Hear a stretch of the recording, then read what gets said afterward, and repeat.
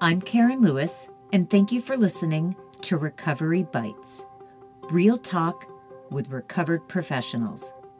This podcast is about life in recovery from an eating disorder. The good and the not so good. The successes and the challenges. Episodes will include stories from fully recovered professionals about the sometimes sad, sometimes painful, but always beautiful accounts from their recovery. Not their whole story, just bites.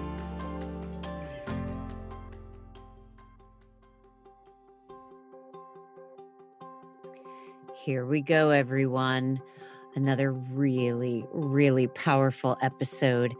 My guest for today is Becky Henry, and Becky is an amazing human being. She has created a coaching service to support supports. So not the typical coaching services to help the client, but this is for the loved ones. And by the way, so needed. I can't believe that Becky is one of the only people I know, or the only person I know who provides this service. We talk about things today that are important for both supports and people suffering from an eating disorder to hear. We talk about the importance of helping the family as a whole. We cannot do this in a vacuum. So it is imperative that the family is involved.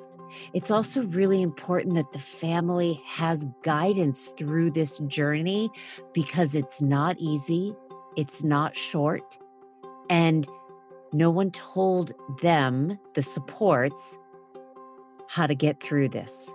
So it's so interesting. Becky talks about things like, that joy and sorrow can exist side by side.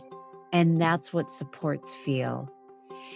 Giving yourself permission to have joy, even when sorrow and pain are still there. We also talk about what happens when professionals in the field are not believing the symptoms that parents are telling doctors. And that's exactly what happened in Becky's situation. Another thing that we don't talk about a lot on this episode, but it is a really important topic, is the finances. Becky has somebody that works with her to give people financial therapy to understand how do you save money in order to have your child go to treatment. Or when I say child, loved one, spouse, partner, friend, whoever is the financially responsible person. How do you do this so not all your money is depleted? This is a really important episode, and I'm so glad that we've done it, and I hope you all enjoy it as much as I do. Okay, here we go. Good afternoon, everyone, and welcome to another episode of Recovery Bites, real talk with recovered professionals.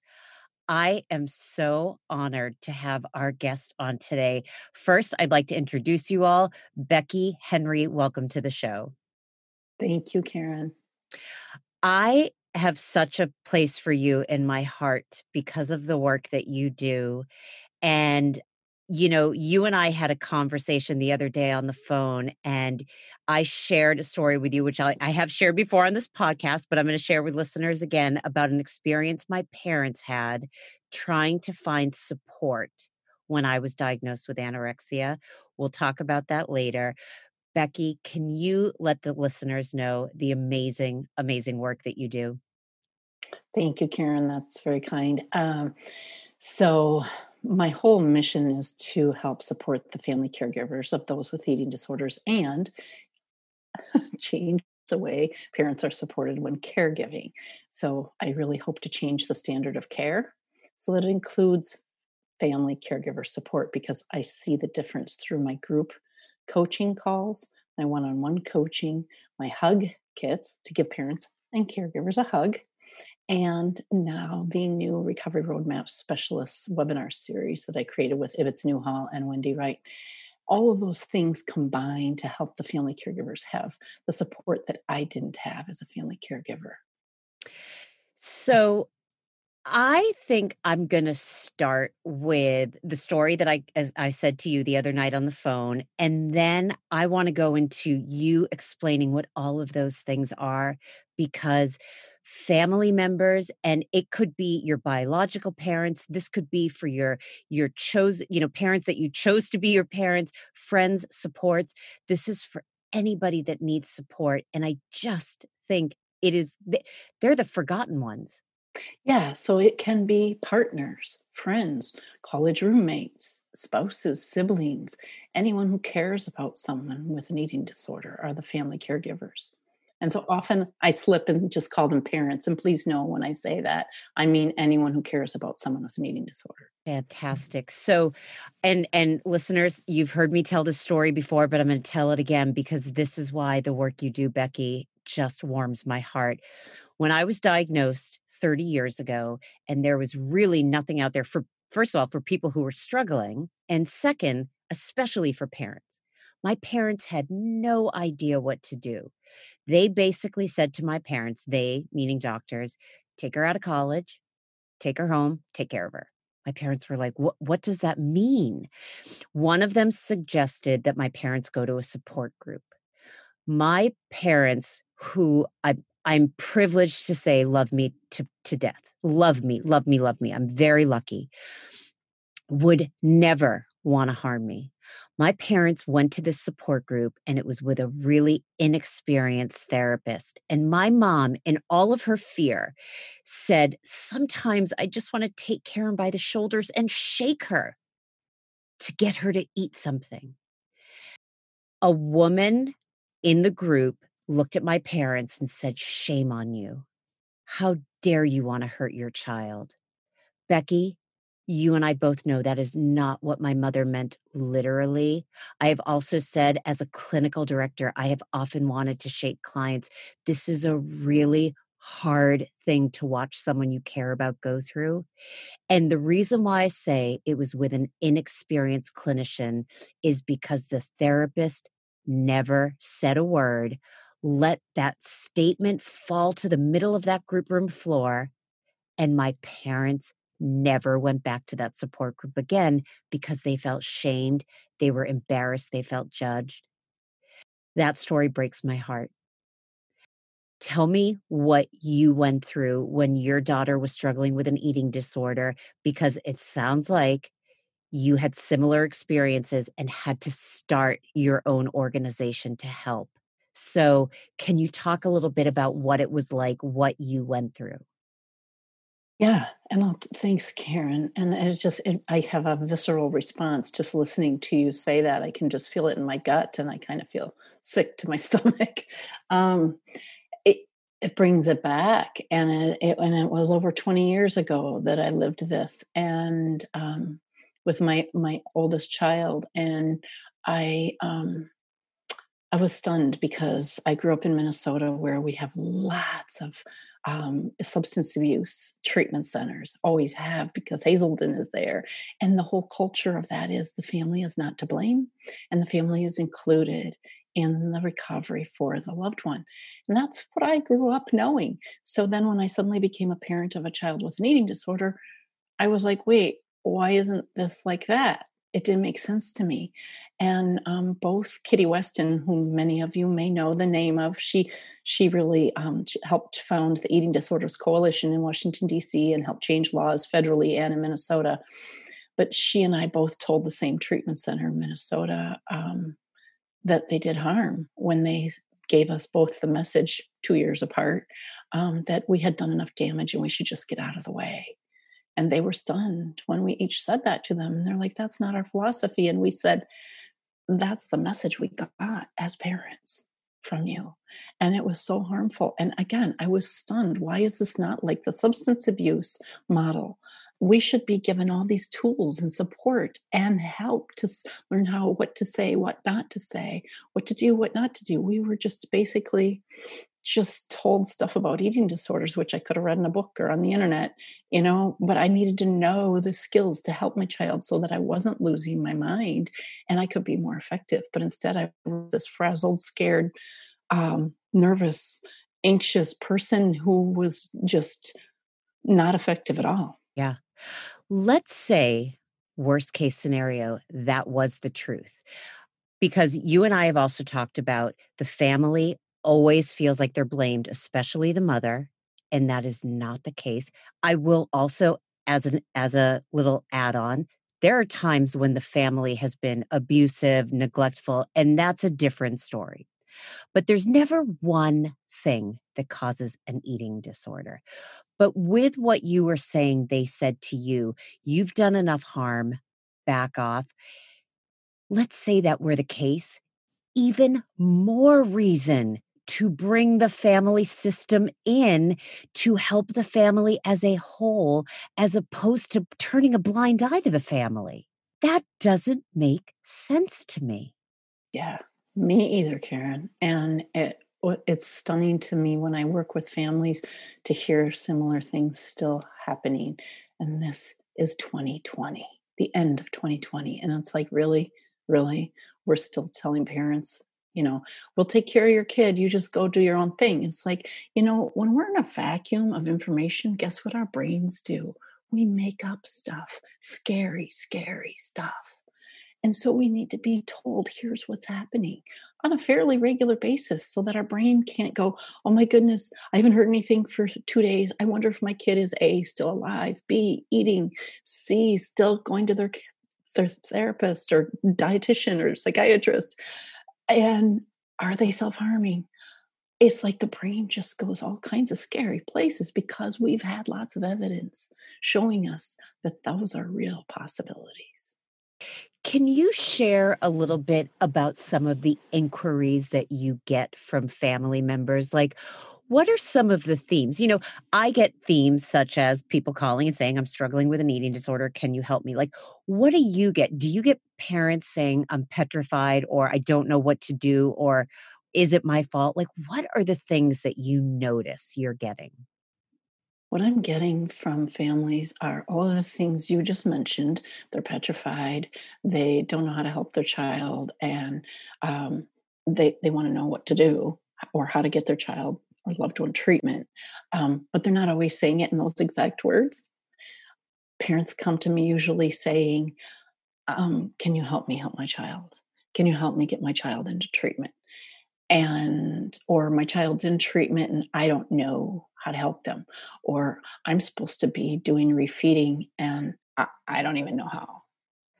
I also imagine, and I think this is okay too, you get parents that say, I'm angry. It's usually when they're working with me one on one, or if they've been in my group support for a long time and they know it's a really safe space. Um, but they'll say, I feel horrible saying this, but I'm angry. And I'm like, there's no reason to feel horrible. Of course, you feel angry. This monster is stealing your loved one from you. And isn't it so wonderful to give space to somebody who is having this inner dialogue of judgment? Like, I can't say I'm angry, they're my child. I can't say I'm angry, they're my sibling. I can't. And then saying, oh, you're allowed to have any feeling that you want. You can't even help it until you start talking about it. And I love that you create a safe space for that. Thank you. I love creating a safe space for all of those emotions. And one of my favorite testimonials from a client, and I have full permission to use this, is they said to me, "You sat with me on the scariest, darkest places, and you allowed me to feel all the pain and all the sadness, and you didn't try to rescue me from it. You were brave enough to go to that scary place and sit with me in it until I was ready to come out of it." And it was just like, ah, what I would have given to have had that kind of accompaniment. Anything. Can you share a little bit about what it was that you did experience and what it is you've created for support, like going in a little bit deeper? Because I'm imagining there are parents or supports listening to this right now thinking, I wonder if Becky got angry. I wonder if, what is it that you were experiencing besides being told back off? How did that leave you? And tell us a little bit about what you created as a result. Yeah. So what I experienced was, again, not having any support. I mean, I found my own therapist who she taught me some DBT skills, which I was like, wait, this is one of the most amazing things I've ever learned in my life. Why are we not teaching this starting in preschool to every child in the world? And just building and building on it throughout the years. Like, come on. Anyhow, I fell in love with DBT. And then I also was going through my coaching training at the time that my child got sick. And I say to this day, and when I'm speaking in front of audiences, I'm like, listen, I was really tempted to go rock in a corner, but coaching showed me I could rock my life. And I learned from coaching that joy, and I'm holding up my hands now that listeners can't hear this, but I have my hands side by side. And it's like I learned that the joy, one hand, and the sorrow, the other hand, can exist side by side. One does not have to overshadow the other. They can both exist. So we can be scared out of our minds. I was terrified my child was going to die. I was frustrated beyond words. The pediatrician would not listen to me, didn't believe me, and didn't know about eating disorders and didn't know the things to look for, had some preconceived notions about what a person with an eating disorder would present as, and didn't know some real basic things. And I just listened to your podcast with Reagan Chastain this morning and loved it. Oh my goodness. And so many things resonated about healthcare professionals not knowing some of the basics. That was a real hindrance to getting my loved one care. And it took 2 years of me just pounding and ranting and raving and losing my mind and being that crazy mama to finally get some help, and like literally going to the pediatrician and saying, here's your diagnosis on a silver platter, honey. Let's get a referral, you know? And I mean, it took me 10 years to release some of that I guess I would say the majority of that anger. And I've actually spoken at that clinic to their staff now about educating their staff, which was a wonderful full circle thing. But it was the coaching that combined with the DBT from the therapist that saved me. I realized I had a choice. I was so sad and so scared and so isolated. I had nobody to talk to about this who understood. When I would talk to family and friends, they would say things like my book title, "Can't you just tell her to stop that?" And I was just like, really? Really? I might go down to the bar and tell the alcoholics to set down their beers, and that's going to work really well too. But anyhow, um, I was so frustrated, and the coaching showed me that I had a choice that of what I focused on. I could focus on the sorrow, or I could focus on the joy, and I could give my self permission to have joy even while the sorrow and pain and awfulness was happening. I want you to talk about some of the techniques that you use and teach, but I also want to comment on something. You said it took 2 years to get your daughter diagnosed. Do you realize she lost 2 years of starting her recovery process? And we know the longer somebody is in an eating disorder, the longer the recovery process takes. And the less likelihood that the recovery is going to come anytime soon. Meaning, I was very lucky. I was one of these cases, shall we say, that I went from 0 to 60 overnight. And so my behaviors of my eating disorder, not the emotional part, but the behaviors were really quick. And I got diagnosed right away. People have said to me time and time again, you are so lucky because, again, the shorter that you have it, the quicker the recovery process is, the higher the probability of full recovery. Your daughter lost 2 years. Yes. And it did harm. Harm was done. Um, that also took me a lot of years to process the anger over. Just imagine if you had a child who you knew had cancer or a broken leg, for heaven's sakes, and you went to the doctor and said, "This is what this is. We need to handle this." And they said, "No, that leg that's dangling there isn't broken." And you're like, "Yeah, actually, it is." And they said, "No." And for 2 years, that kid walked around with that broken leg or walked around with that cancer, and the cancer grew. And that's what it was like. And it's just unfathomably wrong. What kind of things did they say to you? Did they and by the way, I'm wondering if they sort of started looking at you like maybe there was something wrong with mom because mom keeps bringing this child, well, I don't know, I'm not sure how old she was, but to the doctors and like, so what kind of things were they saying for explanations? Um, and I'm really careful to tell my story and not my daughter's story. So what I was told by the pediatrician, and this is a direct quote, was the word nope. NOPE, nope. And I said, "What do you mean, nope?" And the pediatrician looked at me as she was turning on her heel and walking away from me. "Nope, she doesn't have that." And I said, "Which?" And she just said, "Neither." And I'm not going to go into what the diagnoses were that I suspected, but I, I was just stunned. And I thought, why is she just walking away from me? And looking back and knowing what I know now, I would have said, "Excuse me, we need to finish this conversation. Please don't walk away from me. I need to know what you're talking about." And luckily now I know so much about eating disorders, but most medical professionals aren't trained on eating disorders, much less a parent. Here I was, this young mom. Like, what did I know?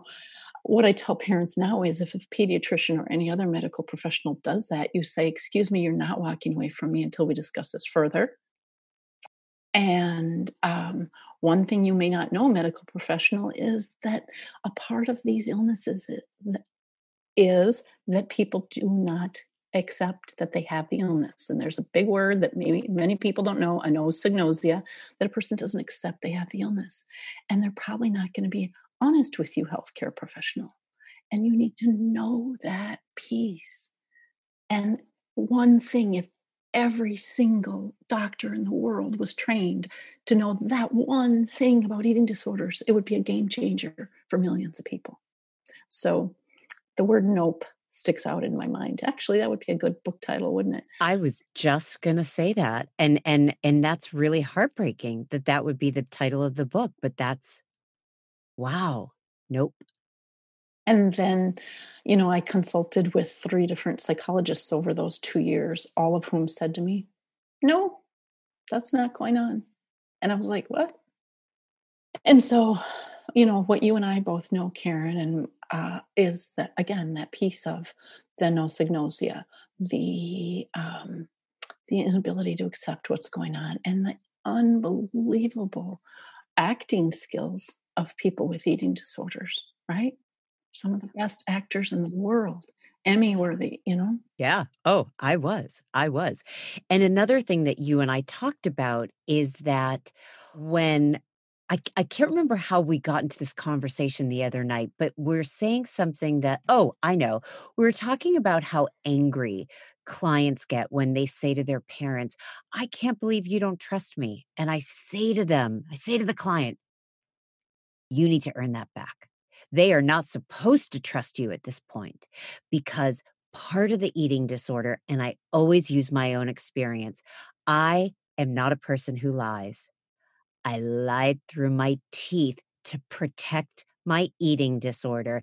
And parents are terrified. And I'm doing like you as well. I'm using parents as the term for all terrified to trust, oh, maybe they're not engaging in behaviors anymore because if they get fooled and find out that you are, that is devastating to them. They are terrified for your life.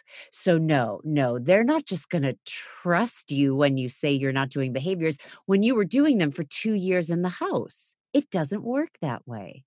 Right. I have parents ask me about that trust piece all the time. They're like, "What am I supposed to do? Because I really don't trust my child because I'm finding bags of vomit under their bed, or I'm hearing them throwing up in the shower, or I'm finding, snack bags in the outside the window in the grass." And they're like, "But my kid is mad that I won't trust them." And it's exactly what you said. And I tell them, you can let your child know or your loved one know, I will trust you again one day. And I look forward to you earning that back.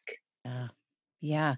I want you to go into some of the more details of what you do because when I looked at your website, I thought, "Oh my god, Becky just got it."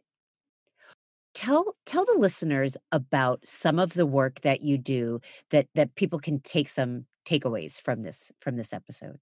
Yeah, thanks, Karen. I really have to credit the coaching model that I was trained in. I fell in love. I mean, not only did it save my life, I fell in love with this coaching model. I was like, this is one of the most brilliant things I've ever seen in my life. Occasionally I'm consulting with someone and they might say, "Oh, I live in New York and who's a therapist?" And I'll say, "Karen Lewis is amazing." That's the consulting hat.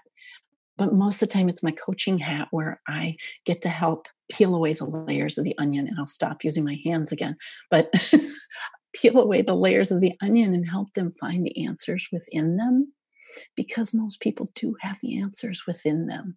And then we ask a lot of powerful questions and create this safety so that they can express what's going on and know that I get it.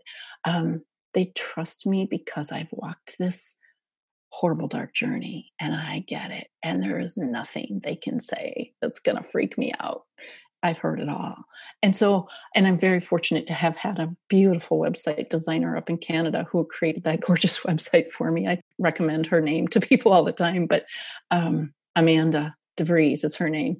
She's in Canada. But I looked at what did I want? I wanted someone to see me, to listen, to validate me, to acknowledge me, and to sit with me in the pain and the sadness. I wanted someone to help me find the answers and create solutions and really create that accompaniment and accountability. Like, okay, Becky, you say you're going to do this breathing exercise this week and this meditation exercise this week, and you're going to go have a date with your husband and not talk about your fears about the eating disorder. And then the next week they're going to check in with me. And that was just like mind blowing, like, oh, wow. So I'm like, this is what I need to create for these families. And it's so funny because when I first started, I really wanted to bring joy to parents. That was my whole thing. I'm like, I'm going to help them have joy again. And I tried to sell that and nobody wanted to buy it. And so then I figured out, oh, I need to meet them where they're at and talk about taking away their fear and taking away the eating disorder from their kiddo. And so that's where I start with people. And then I help bring them to having joy again. And by the time they're ready to grab that balloon, and one mom even made a t-shirt of her journey of like being in the deep end of the ocean. And I like threw her a life ring and got her to the beach. And then she was like face down on the beach in the sand. And then she was able to like sort of be a little bit elevated and then sitting up and then standing and then imagining grabbing this balloon of joy and then eventually holding the balloon. I loved it when she drew that because nobody knows in the beginning that joy is possible. And so I hold that for them until they can believe in the possibility of it for themselves. So doing that, it looks like these group coaching calls once a week that I have on Wednesdays, one-on-one coaching that I do with families for an hour once a week, my hug kits to give people a hug. And it's got like these 10 topics that I've had with every one of my coaching clients, distress, boundaries, communication, talking about treatment, emotions, support, all of those topics are in the hug kits. And then the recovery roadmaps webinar series that we created this summer that treatment centers can purchase for their families or people can purchase individually. All of those things help the families cope with, how do I communicate with my person whose brain is malnourished and they're hearing every fifth word? How do I figure out how to manage my own fear and distress so that I can be regulated for my child or loved one who's so dysregulated? Those are the nitty gritty nuts and bolts. And a lot of it's about self care. And it's really funny, Karen, because when I talk about self care with my clients early on in the coaching relationship, they get kind of sick of hearing me say it. And they're kind of like, why do you keep talking about that? It's my kid who's so sick, my loved one, my partner who's so sick. I need to help them. And I'm like, the one thing that you can do that's going to make the biggest difference is take care of you. Get that oxygen mask firmly in place. Get yourself calmer.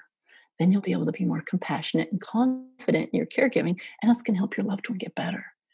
And it's really interesting for me to watch the progression, and every one of them goes through it to some degree or another, where it's like they're resisting the self-care, resisting, finally embracing it, and then seeing the difference it makes.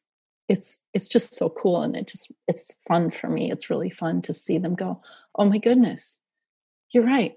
When I take care of me, my loved one is getting better. My loved one notices.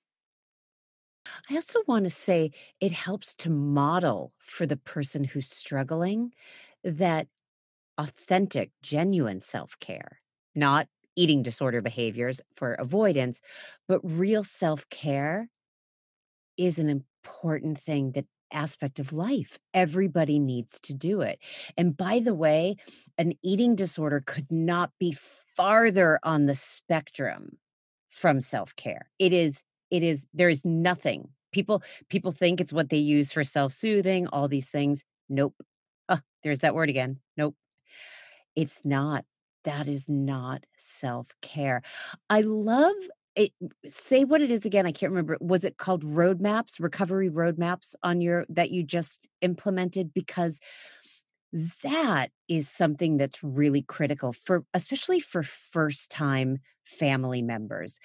How to choose a treatment center, how to deal with the finances of treatment. Can you speak a little bit to that? Because I've had parents that call me and they're like, where do I begin?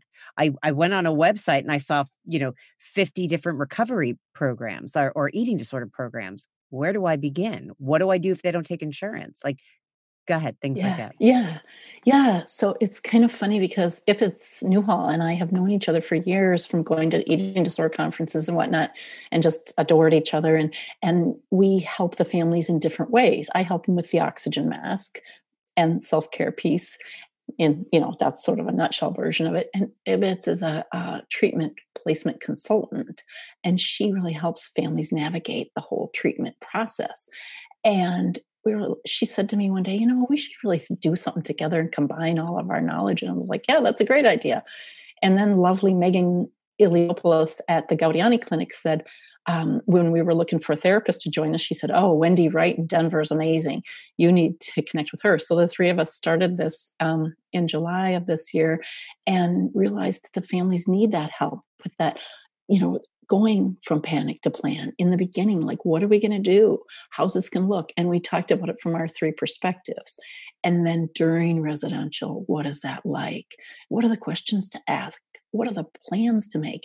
And Wendy, with her financial piece, talks about, you need to take your whatever amount of money you have and budget so that you don't spend it all on residential, that you save some of it for the step down and the follow-up that can take a long time, because that's such an important part, right? When they're coming out to the outpatient providers, you've got to prepare for that piece that can take a few years sometimes. And so I just love that we could create this from our three perspectives. And, it really is vital. I would love for every parent, every family to have this right off the bat. And we had people who took the course who've been through treatment a number of times. And the families said, this was so helpful. I wish I would have had it at the beginning, but it was still helpful, even though this was our fifth time. So it really helps them to know what to ask and what questions at every step of the way, how to understand what's going on, how to take care of themselves, how to not do for their loved one what their loved one can do for themselves. Which, when your loved one has an eating disorder, as a family caregiver, it seems like they can't do anything for themselves. And yet, if we rescue them all the time, we're actually cutting them off at the knees. And that's so hard. I often use the metaphor of a train coming. And that for the family caregiver, it feels like you're watching your loved one standing on a train track, and a train is coming, and it's getting faster and faster and faster and closer to your loved one. And you're putting out your hand and saying, please, please take my hand, get off. And they're just staring at you blankly with that mask of depression. And it's not going to help them if you get hit by the train too. So you need to step back a little bit. I'm not saying get out of the way completely, just turn around and run for the hills. I'm saying step back so the train doesn't hit you. Get that oxygen mask on, get the resources, get the team of professionals to help get that loved one off those tracks. I also love that you have somebody on this team with that you were talking about that helps with the financials. I don't think people know how expensive treatment can ultimately end up becoming. People have no idea. I've had clients when I used to run Montanito, and this is not unique to Montanito, so I want to be very clear about that. This is with all programs where I've had devastatingly painful, tearful conversations with parents, and they say, we've already taken out another mortgage on our house. We are drained financially, Karen. I cannot keep them in treatment anymore. I just don't we don't have the finances. My other child is not even going to be able to go to college because all of the money has gone to treatment. So the fact that you have somebody helps with the finances, I want to highlight how huge that is. Ibbotts and I were just thrilled when Megan suggested Wendy Wright. We were like, what? This is so awesome, because that is such a big piece. And there's that piece that you're addressing, which is so brutal. I hear those sad, sad stories all the time. And there's the other piece of Wendy in her therapy practice. She's a certified financial therapist, which I didn't even know was a thing. And she'll help her clients with their decision-making issues around money. So, because oftentimes people with eating disorders are very challenged with their decisions about finances. So it's a twofold piece that she does, which is so, so cool. And then Ibbotts has so many years of experience, and I just made her sound like she's 192, which she'll think is hysterical. She's going to love that. Oh my God. I'll never hear the end of it. Right now, Ibbotts is like, wait a minute, something's happening in the universe. I don't feel right all of a sudden. Yeah. Well, that was an evil laugh, wasn't it? Anyhow, as young as Ibbotts is, she has many years of experience in the field of helping families navigate this stuff. And she knows the questions for families to ask. And her lists that are included, we each have handouts that are included with the webinar series. And the lists that Ibbotts has made are just phenomenal. I mean, those alone, if I had had one of Ibbotts's lists, I would have been ecstatic, I'm telling you. I mean, I was begging for a poster on the beige wall that I was staring at in a little square room while I was sitting there alone with my fear. And oh my goodness, what I would have given for one of Ibbotts's lists. But those are part of the handouts that are included with the webinar series. And we have made them so reasonable. I mean, the whole series is $97 for families. That includes all 3 webinars and the handouts. It's not $97 for each webinar. And treatment centers have options to be promotional partners or sponsors, and they get it at a 20% discount. So we made it super reasonable because we want every family to have this. Yeah. Yeah. I also want to say one more thing about the financial part. And I know this is a pretty provocative thing for me to say. I've also had to say to parents before, stop sending your money. Stop spending it. Your child or loved one or whatever is actually thriving, or I'm going to use a term. I don't want to use this term. Hang on, give me a second, everyone. I need to think about this. I'll just use it as sort of as an example. I have had clients who continuously want to come back to the treatment center. They are they get overly attached with the staff, which, by the way, that's not always a good thing. I love being attached to my clients. Oh my God, I love it so much. There's an over attachment, though, where clients no longer want to be in the real world and they want to keep coming back to treatment. And they are sabotaging their recovery because they want to be, or they're attached to a particular treatment center. It could be any center in the country. Doesn't matter which one it is. And I say to the parents, stop. This is actually a secondary problem that we're dealing with now, which is your child is like almost addicted to this treatment center. Stop. So, there's when parents, even when parents want to spend money, sometimes I say, nope. That's not what we need to understand. Why does this person, if this person really needed help, let me change the word needed. I apologize, because people, even at that level, people are needing help. If it were truly the eating disorder and nothing else, then your child would go to any other treatment center. But for some reason, they continuously show up at our door. Nope. They need to go somewhere else, or they need to do it out in the world. I don't know if you have any thoughts to that or experiences with that. Yeah, I don't see that as much. It's occasional, but it is a boundary issue, and boundaries are a lot of what I work with the families on. A lot. The families are terrified to set boundaries. And it's fascinating because a lot of us grew up with believing that boundaries are punitive and they're not loving. And so we spend a lot of time dismantling that belief. And it's like, really, boundaries are a fair thing. For example, if there weren't speed limits posted and we went, let's say, 55, but the speed limit was 30, and then we got a ticket, we'd be like, well, this isn't fair. I didn't know it was 30. I thought it was 55 here, right? So that's a loving act to let us know, here's what the boundary is. If you go over 30 on this street, in this space, you're going to get a ticket. But if you're not told and you think, well, I think it's 55 here, I'm going to go 55.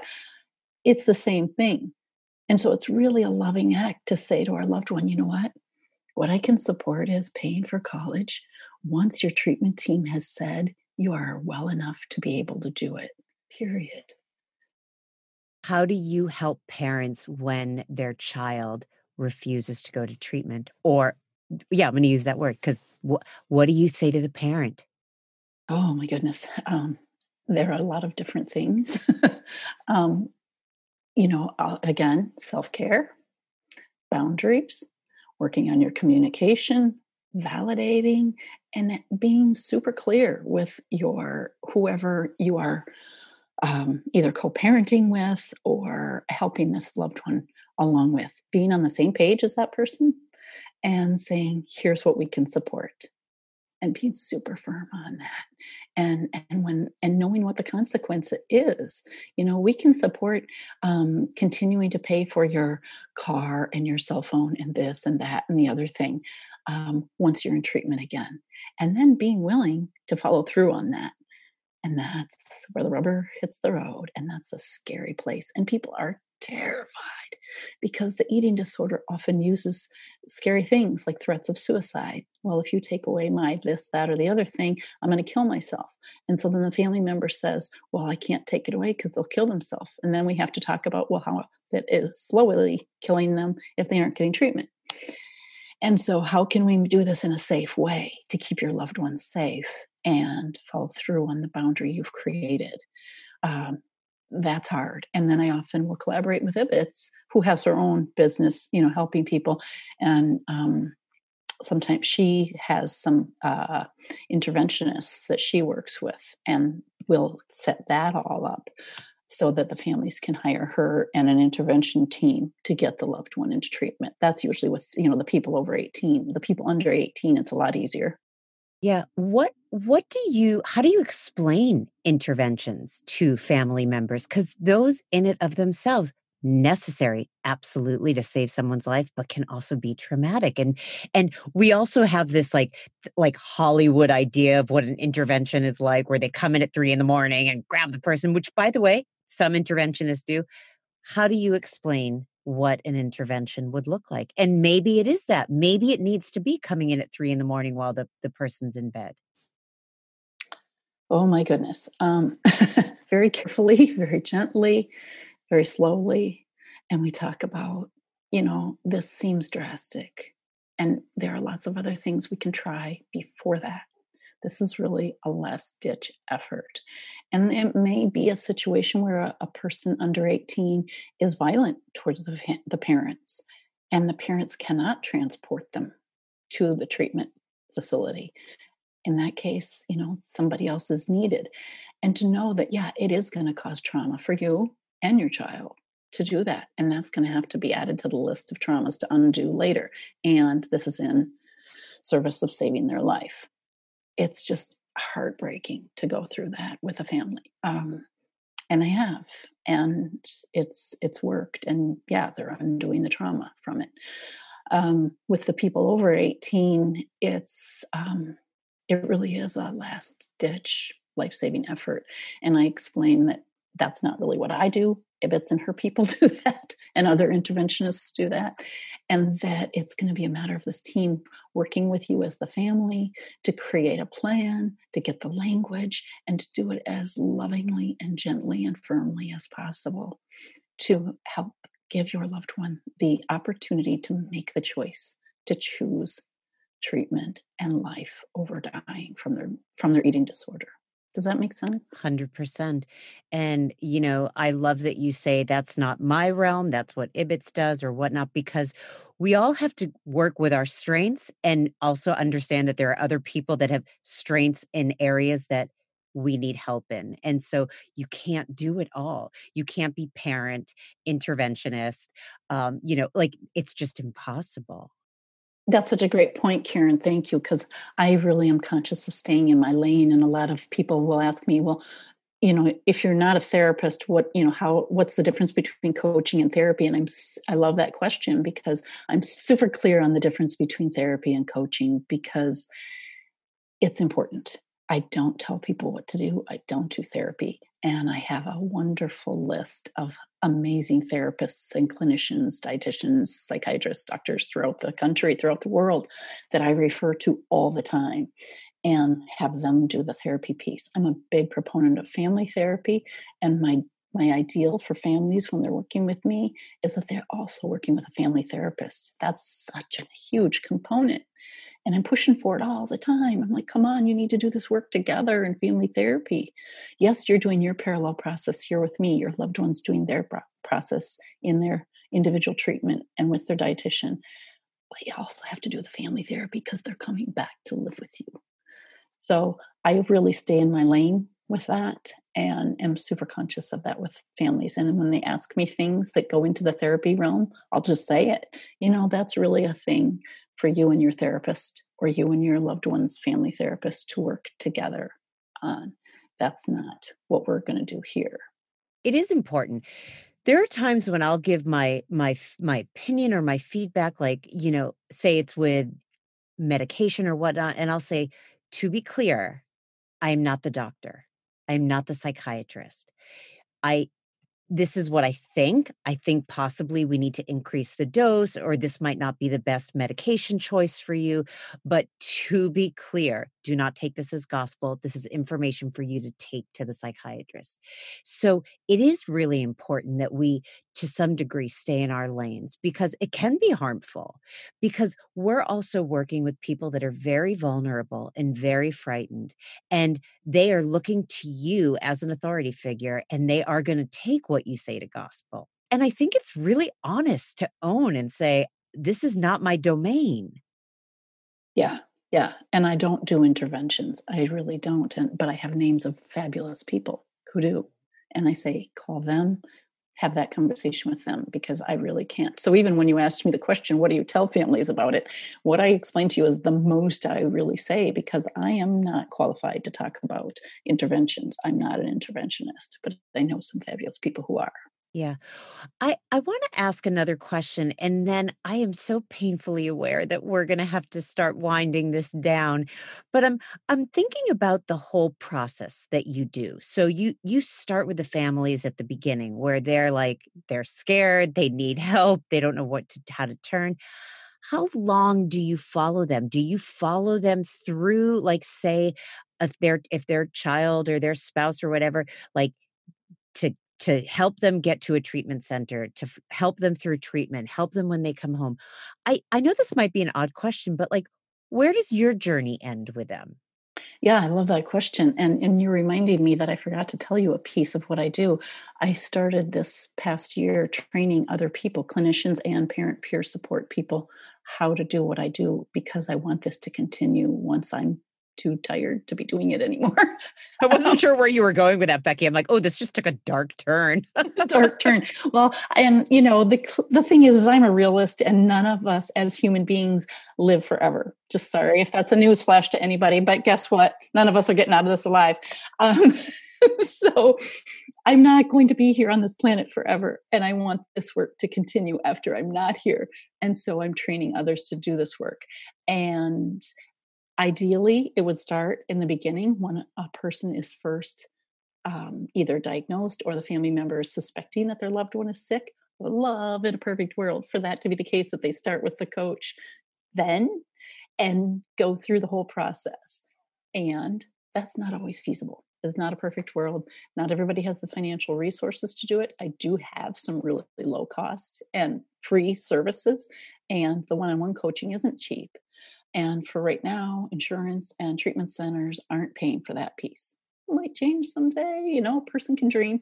And family members just simply can't afford it. So it varies. To answer your question, how long I work with people varies dramatically. It can be from 1 month of weekly sessions to years. I have families I've worked with for 3 to 5 years. And Karen, the fun thing that surprised me, was that I knew I would help the family members heal and be well. What I didn't anticipate when I started this, that just blew my mind when I started seeing it happen, was when the family members work with me for a year or longer, their loved ones all have recovered. It's like, what? I didn't see that one coming. And it just blew my mind. And I'm like, oh my goodness, this is incredible.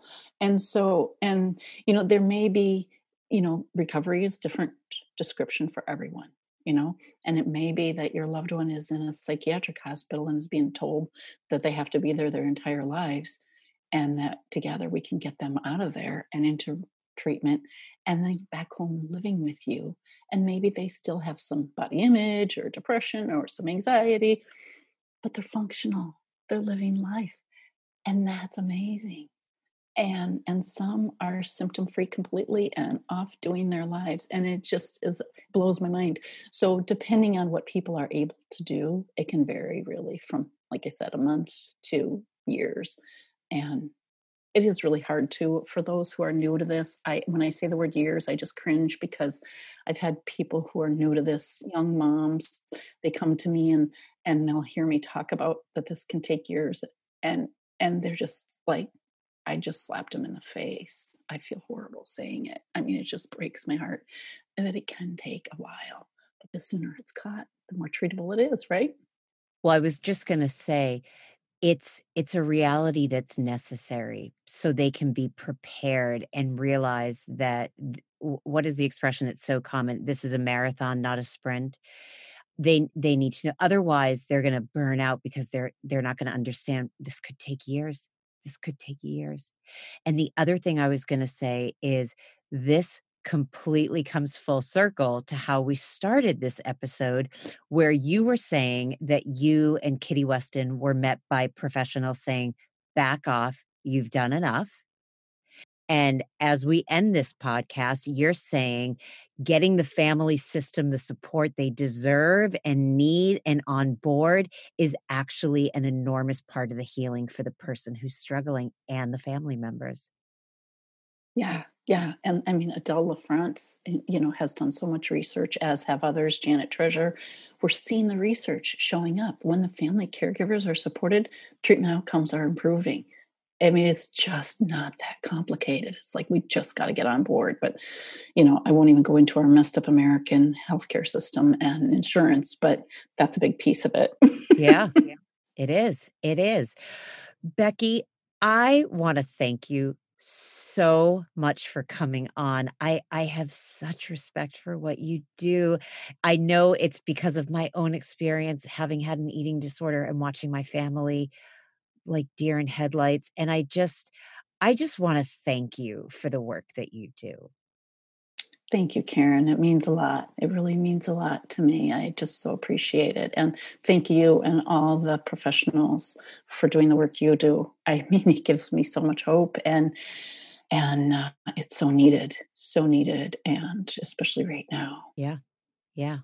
Well, we are a community that's hopefully coming together and helping people the best that we can. I mean, I feel just from doing this podcast, my repertoire of support people that I can utilize has just been growing and growing. And so it's necessary. It really is.